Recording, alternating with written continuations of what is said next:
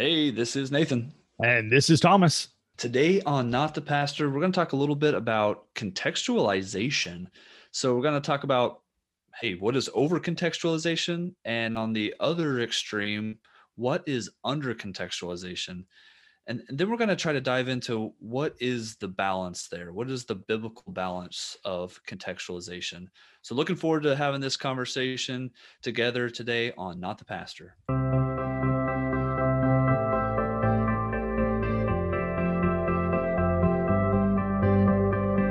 Well, as we're talking about contextualization today, we're going to define that and we're going to have a conversation about all of that. But just to get us started, we want to be clear about where this conversation started from. Nathan actually was reading a book by Paul Chappell. It's called Keep the Faith. And we'd encourage you to go and get that book and read it. It's been a help.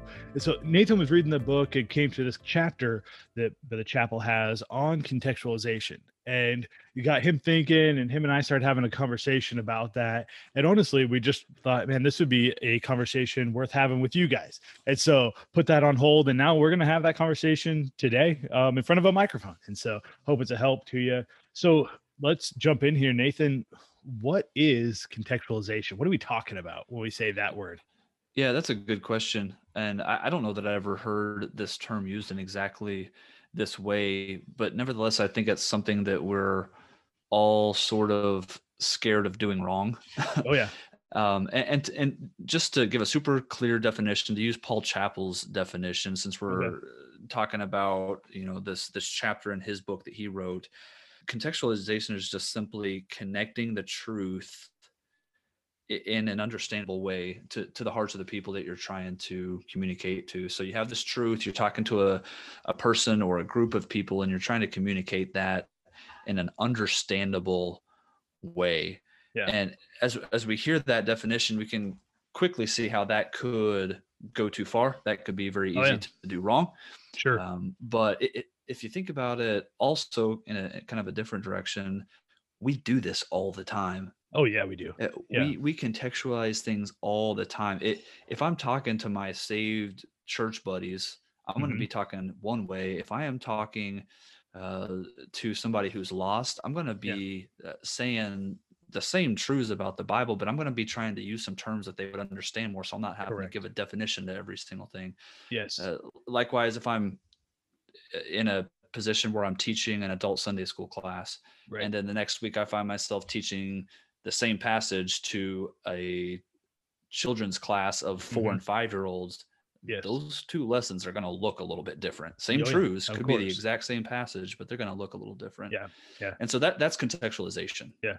So that happened recently to me when I preached a series of lessons on the book of Jonah at my home church, right? And so here I am preaching there and got to have 5 different lesson times through the course of a couple of months and got to preach through Jonah that way. And then I took those same lessons and preached that same passage to a group at a preacher's meeting.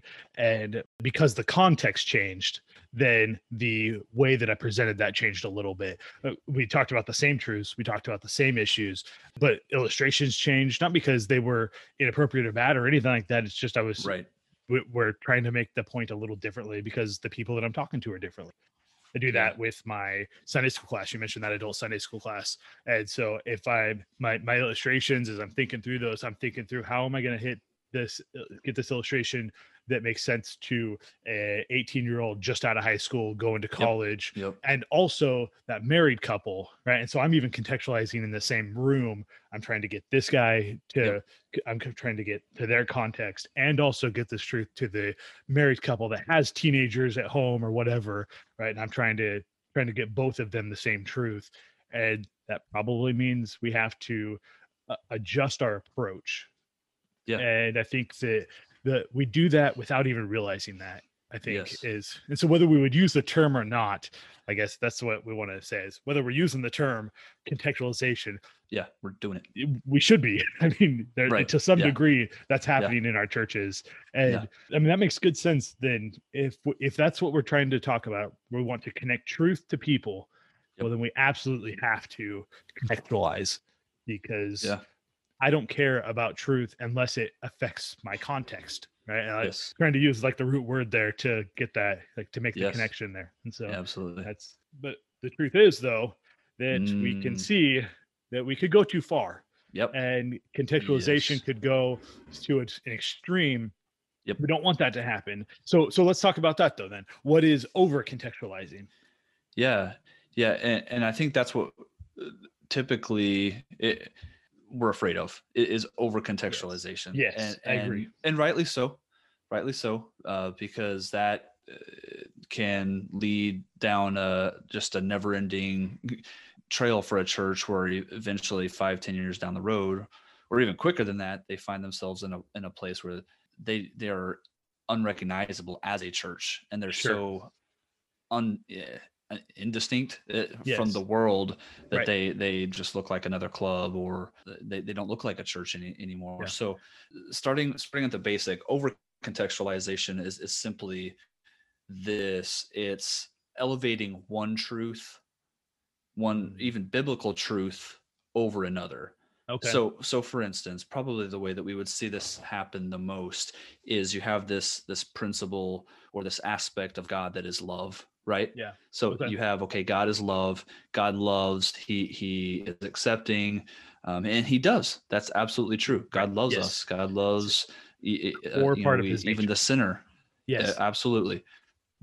But God is also holy, Yes, and he so is. we cannot neglect holiness, God's holiness, even His admonition to us to be holy because He is holy. Right. We can't neglect that because we elevate love, and Yeah. so if we do that, if we go too far and Mhm. with love and forget about these other balancing truths such as holiness and sanctification, Yeah. then we're going to find ourselves in a scary place as a Yeah. church. So over contextualization would be trying to connect truth, because that's what we're still talking about. We're still Yeah. trying to connect truth, but trying to connect it in a way or using a method that would violate another truth in the word of God, or at the expense of some other truth. Right. Yes. Yeah. So I like this truth. Yeah. And so I'm going to preach and teach, and I'm going to do all that I can to connect people to that, but at the expense of everything else. And that would be a danger. And Yeah. we've seen that as a trend in churches, who want to be more relevant or want to be very connected to they want to they want to make a difference in their communities. And so in order to do that, you have to have people in the pew, right? And so here we're going to get people there, and it, that becomes like, hey, we have to have people here, becomes a, what can we do to get people here? And it Yeah. becomes a, this, it's about getting people there. And Yeah. that's not just that happens in independent Baptist churches, Yes. not just for denominations around the world or whatever. We're Yeah. talking about people that taught and believe truth, but begin to sacrifice or contextualize to a place Yeah. where they care about these methods more than they care about the truth that those methods Yeah. are supposed to teach. And I think we can, a church can do this and slide down this, find themselves in a very slippery position to where, again, 5-10 years down the road, somebody sort of sticks their head up and goes, wow, what has happened here? Maybe Right. jumps ship, goes to another Yeah. church or something. But I don't think that has to happen, because Right. there are some markers along the way to sort of Okay. identify, okay, are we going down a path that we should not? And Brother Paul Chappell points these out. He has some, there's probably others, but there's some great identifiers Hmm. to pay attention to if in a church context when it comes to over contextualization. And the first one that he points out that I think is so helpful is that a church that is over contextualizing will most likely begin to affirm ungodly aspects of the culture around them. Yes. Yes. So, for instance, gonna stir the pot here a little bit.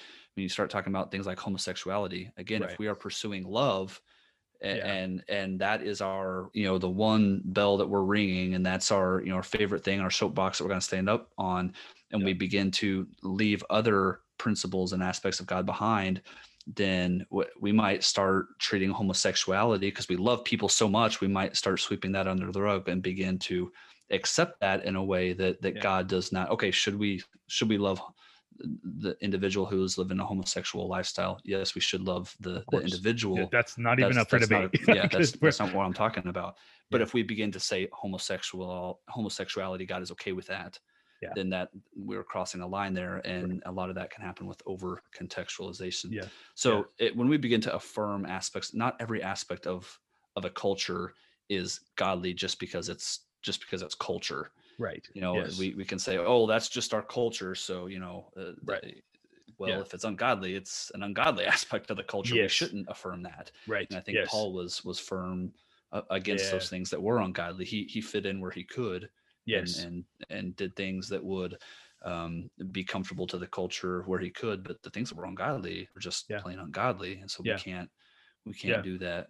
So that would be one marker. That idea of affirming ungodly aspects of a culture, and that's a quote right from this book, affirming ungodly aspects of a culture, it's super dangerous. But I think with a lot of churches that we would maybe be speaking to and almost would go the other way, right? And like anything related to the culture is bad, and anything at all that would be a part of that is not okay. And we're going to get to that. I guess I want to make sure that we're clear. Like we're coming up to that spot where we're going to talk about under contextualization. That's coming. But when we are dealing with those issues that are wicked and sinful, that our culture just says, okay, this is not a big deal. You mentioned homosexuality, but the fact is that it's totally normal and it's a part of our culture. In fact, it's weird in our culture to have people that don't choose to live together before they get married. And there's just no way around that is also not okay in the Word of God. We're running the danger of over contextualization if we aren't going to deal with those issues, because the Bible deals with those issues. And so if the Bible deals with it, then we have to as well. And we don't want to be so comfortable catering to our culture that we would run the risk of devaluing the Word of God and the truths of the Word of God. Brother Paul Chappell also points out that man-pleasing is one of those mile markers. And I'm going to skip over that one for just a minute, just because I think that's, in my opinion, that's more of a root cause of all this than just simply a mile marker or an identifier. And so I want to come back to that here in just a few minutes. But he also mentions another aspect or another identifier is the devaluing of preaching. And I think, man, that is very observant. Obviously, it's obvious, but at the same time, we can slide into this position where if we're ever about is the gospel, which is obviously good, that needs to be preached. But if that is the only message that we ever have that we're communicating to people, and that leaves out a whole lot of the Bible, because there is lots of sin that is called out black and white in the Bible. And if we are only love and we are only Jesus wants you to go to heaven, that is the only message, and we're neglecting the rest of the Bible and not preaching it hot where it's supposed to be hot and soothing where it's supposed to be soothing, then we're just missing out on a lot of the Bible being preached the way that it was intended to preach. Paul called out the ungodly aspects again of their culture, called sin what was sin. And so that is just another identifier, is just that softness of preaching in the church, and that can be one of those mile markers there.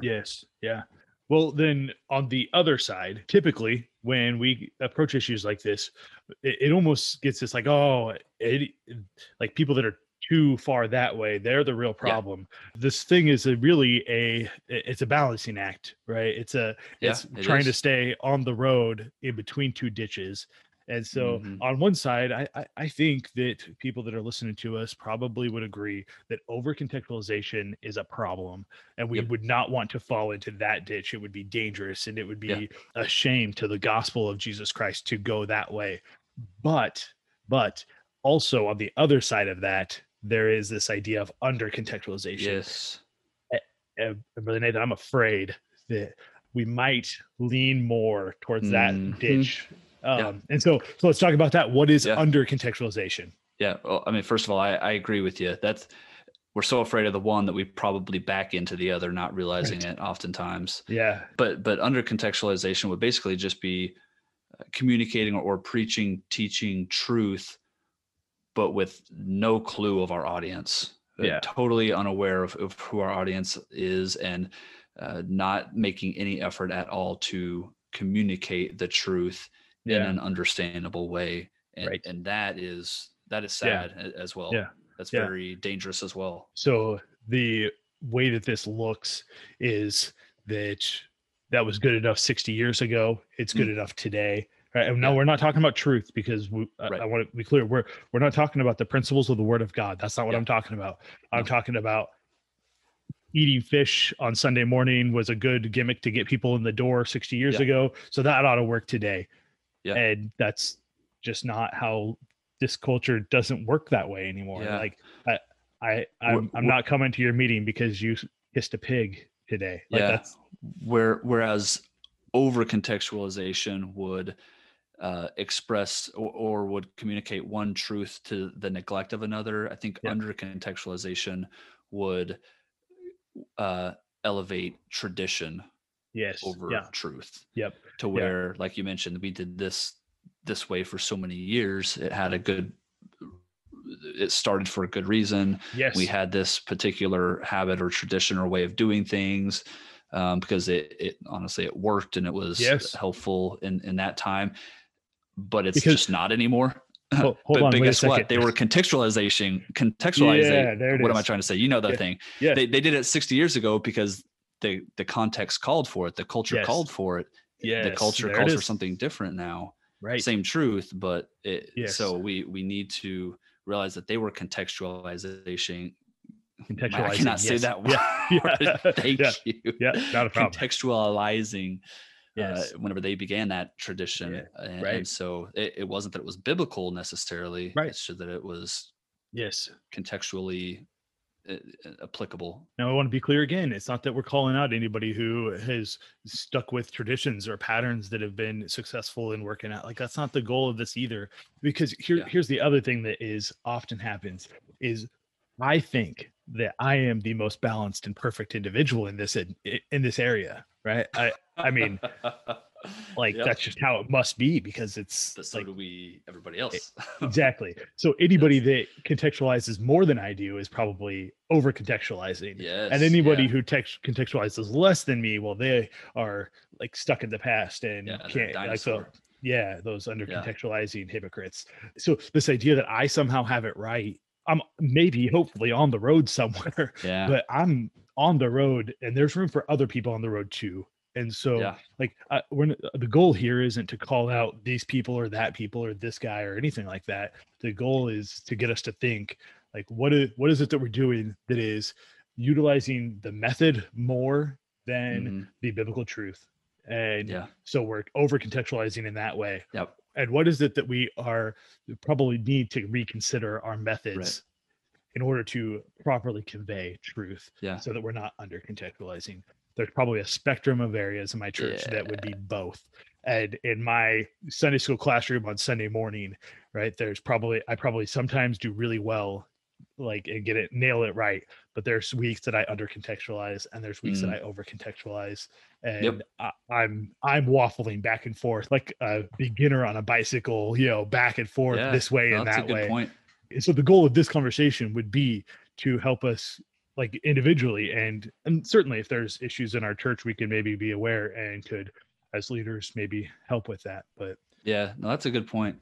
I think probably one of the classic instances of this being a battle or a topic that was hotly contested was probably the use of screens. Sure. In a lot of churches, in that as some of those early adopters, and I think Brother Chappell probably even, if I remember correctly, he even mentions this as an example in his context. But as some of those early adopters of screens began to implement, that's obviously clearly over contextualization. Exactly, clearly. But those very individuals who were blasting them for over contextualizing now have screens in their churches and realize it's not over contextualizing now. It's different. I don't know that I've been in a church. I've seen a church in in my lifetime now that doesn't have a screen, doesn't have screens and a projector of some sort. And it's just, it's commonly accepted as, this is a good idea. And even more recently, I know in our own church, there's been debate about how far to go with the screens, as far as, do Sure. we put the hymns up on them Yeah. or do we keep hymnals? And Yep. I'm seeing a little bit of traditional Hmm. value being elevated Oh with yeah. the hymn books, and that's how we've always done it. We can't move away from Yeah. that. I've even at times thought, no, we have to have those. And but at the same time, as COVID came Right. and we were forced into a position where we didn't want hymnals out and people passing those around and such, that we Yes. went to the usage of the screen for the hymns, and that's all that we had. And man, like, the church didn't catch on fire. It was amazing. Gasp. You weren't struck by lightning? That's No, well, for you some strange probably reason. yeah. Yeah. I mean, just write Ichabod across the door, friends. Yeah. That's all it wrote for for Hillview and It's Springfield. Yeah. And so I think probably a hybrid approach is Yes. in Yeah. order there. Obviously pros and cons to both, but Yeah. that's just one of those things where it was a tradition. Yes. It was not part of the tradition to have screens. But I think what we need to do is, like you were saying, Thomas, is to give others liberty to be creative. That's right. Yeah. Yeah. Give liberty there. I think that in these kind of situations, now, if we're talking about we're sacrificing truth for a method, then there's a problem there, and we might Yep. like we could probably call some people out that way, and Chappell does in his book actually call some people out for Yeah. sacrificing truth for the sacrifice truth for the method or for the acceptability of other truths. So, and that's fine. I think if we're violating biblical principle and clear biblical truth, maybe would even be a better way to say that. If we're violating Yes. clear biblical truth, then there's an issue. Yes. But there has to be room for people who are different than me to be okay. That has to be a part of our psyche, of our mindset, that not everyone has to be exactly like me. I think we see Yeah. that in the disciples. We see that in Yeah. Paul and Barnabas, right? And the way that they approached ministry. We see Yeah. that these guys that we would look up to and say, man, these are like these are the core, like, fundamental people that got Yes. the gospel of Jesus Christ around the world and got it started rolling here. And we're like, we're still living on top of their shoulders. We don't have the gospel of Jesus Christ where we are today if it's not for guys like Paul and Barnabas. Right. Clearly, Yeah. I mean, we're talking about core foundational people there, Yeah. and they did ministry differently, Mm-hmm. and that has to be okay. Then there's room for more than just me on this road, or people just right. like me. So, Well, maybe we could talk for just a minute then, Thomas, about what is the biblical balance there, or what are some bumpers or some Yeah. guideposts, again, Okay. on making sure we're heading the right direction, that we're staying balanced whenever it comes to that. Brother Paul Chappell points out a few things, such as when it comes to balancing contextualization, understanding that the church is called out assembly, yeah, and kind of where, obviously we know that. What does that mean though in application? Well, we are called out to be different than the culture. sure. We're supposed to be familiar to, but Yes. still distinct. And so when Yes. it comes to things like the preaching, Paul did call out sin. Yeah. Okay, Yeah. our job is not to make everybody feel good about themselves when Yeah. they come in and soothe them to Jesus. There's points and times in which believers and unbelievers alike need to have sin called out, and so we need to be set apart. We are a called out assembly. Yep. And we can't be using illustrations from R-rated movies in our preaching. Sure. If we're watching that kind of stuff, that is hurting our walk in the first Yeah. place. We Right. we don't have any place to Yeah. even know those quotes and things in the first place. And so we do have to be distinct, is what I'm Yes. going with that. And, Oh, yeah. and Brother Paul has a whole section Yes. that he talks about that there. But then also, one of the things that we kind of already touched on is just that if somebody else is being creative, they're not Yes. compromising automatically. Yes. There could be Yes. there could be, if they Yeah. could get out of balance just like we could, but Yes. creativity and compromise are not automatically synonymous. Yes. That's good. Man. As I won't labor that Yes. anymore. I think that was just a good way of saying that. You already did a good job of explaining that, but we have to give liberty to be creative.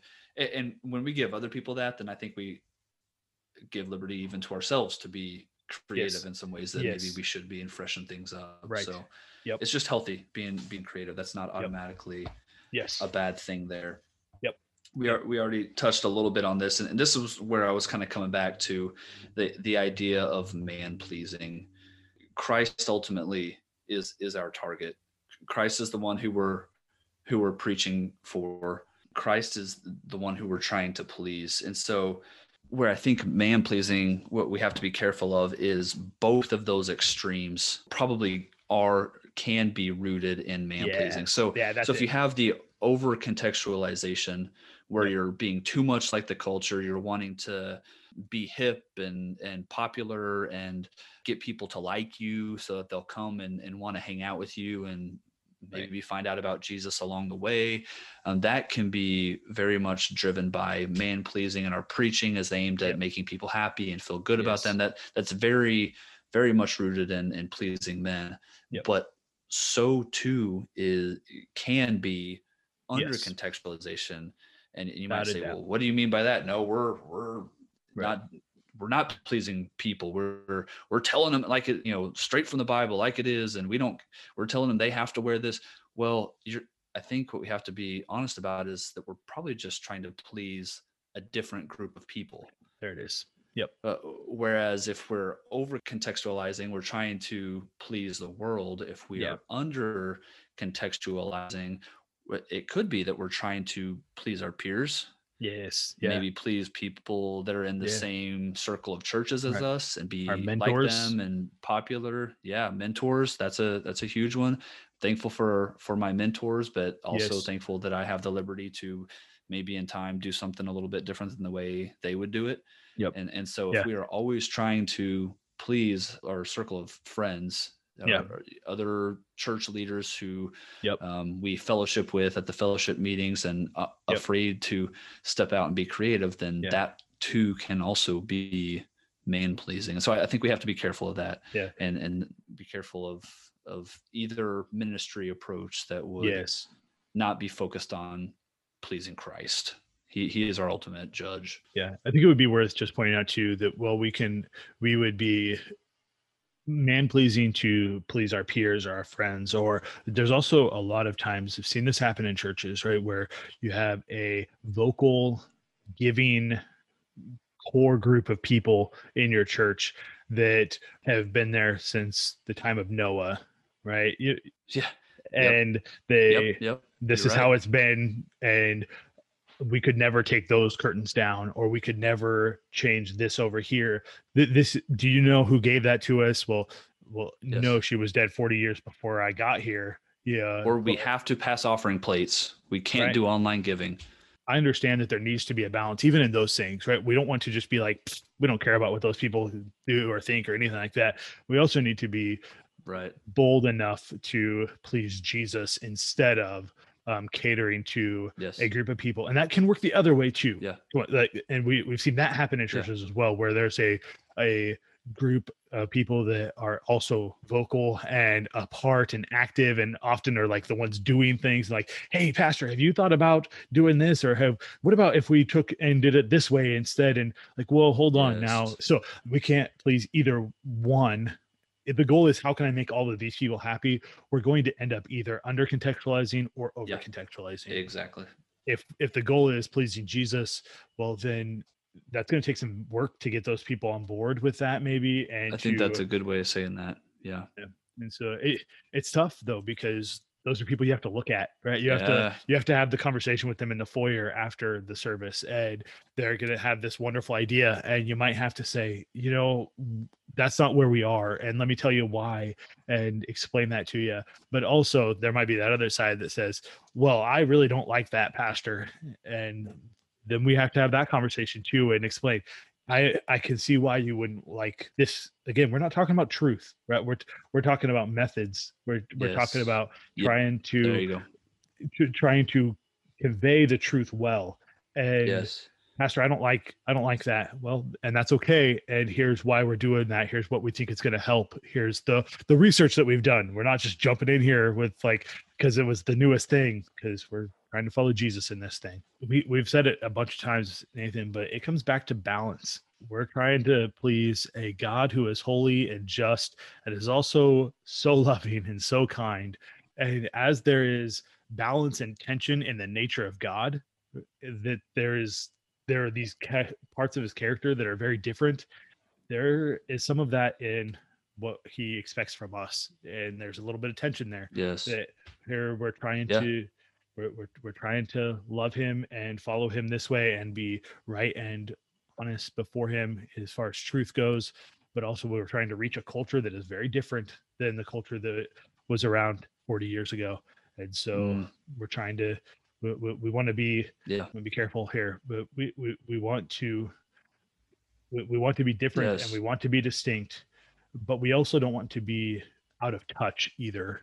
That we need to at least there needs to be some awareness. Thank you. That's what I'm trying to say. Yes. Yeah.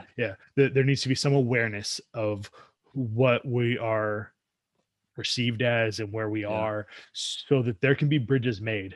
If I'm on one side of the cliff and I'm trying to build a bridge to the other side, if I don't have any clue where the other people are on the other side, right? Yes. My goodness, I might build a bridge, but it might not be to anybody there. And so there needs to be some awareness of who's on the other side of that. Like, we're trying to send out this rope.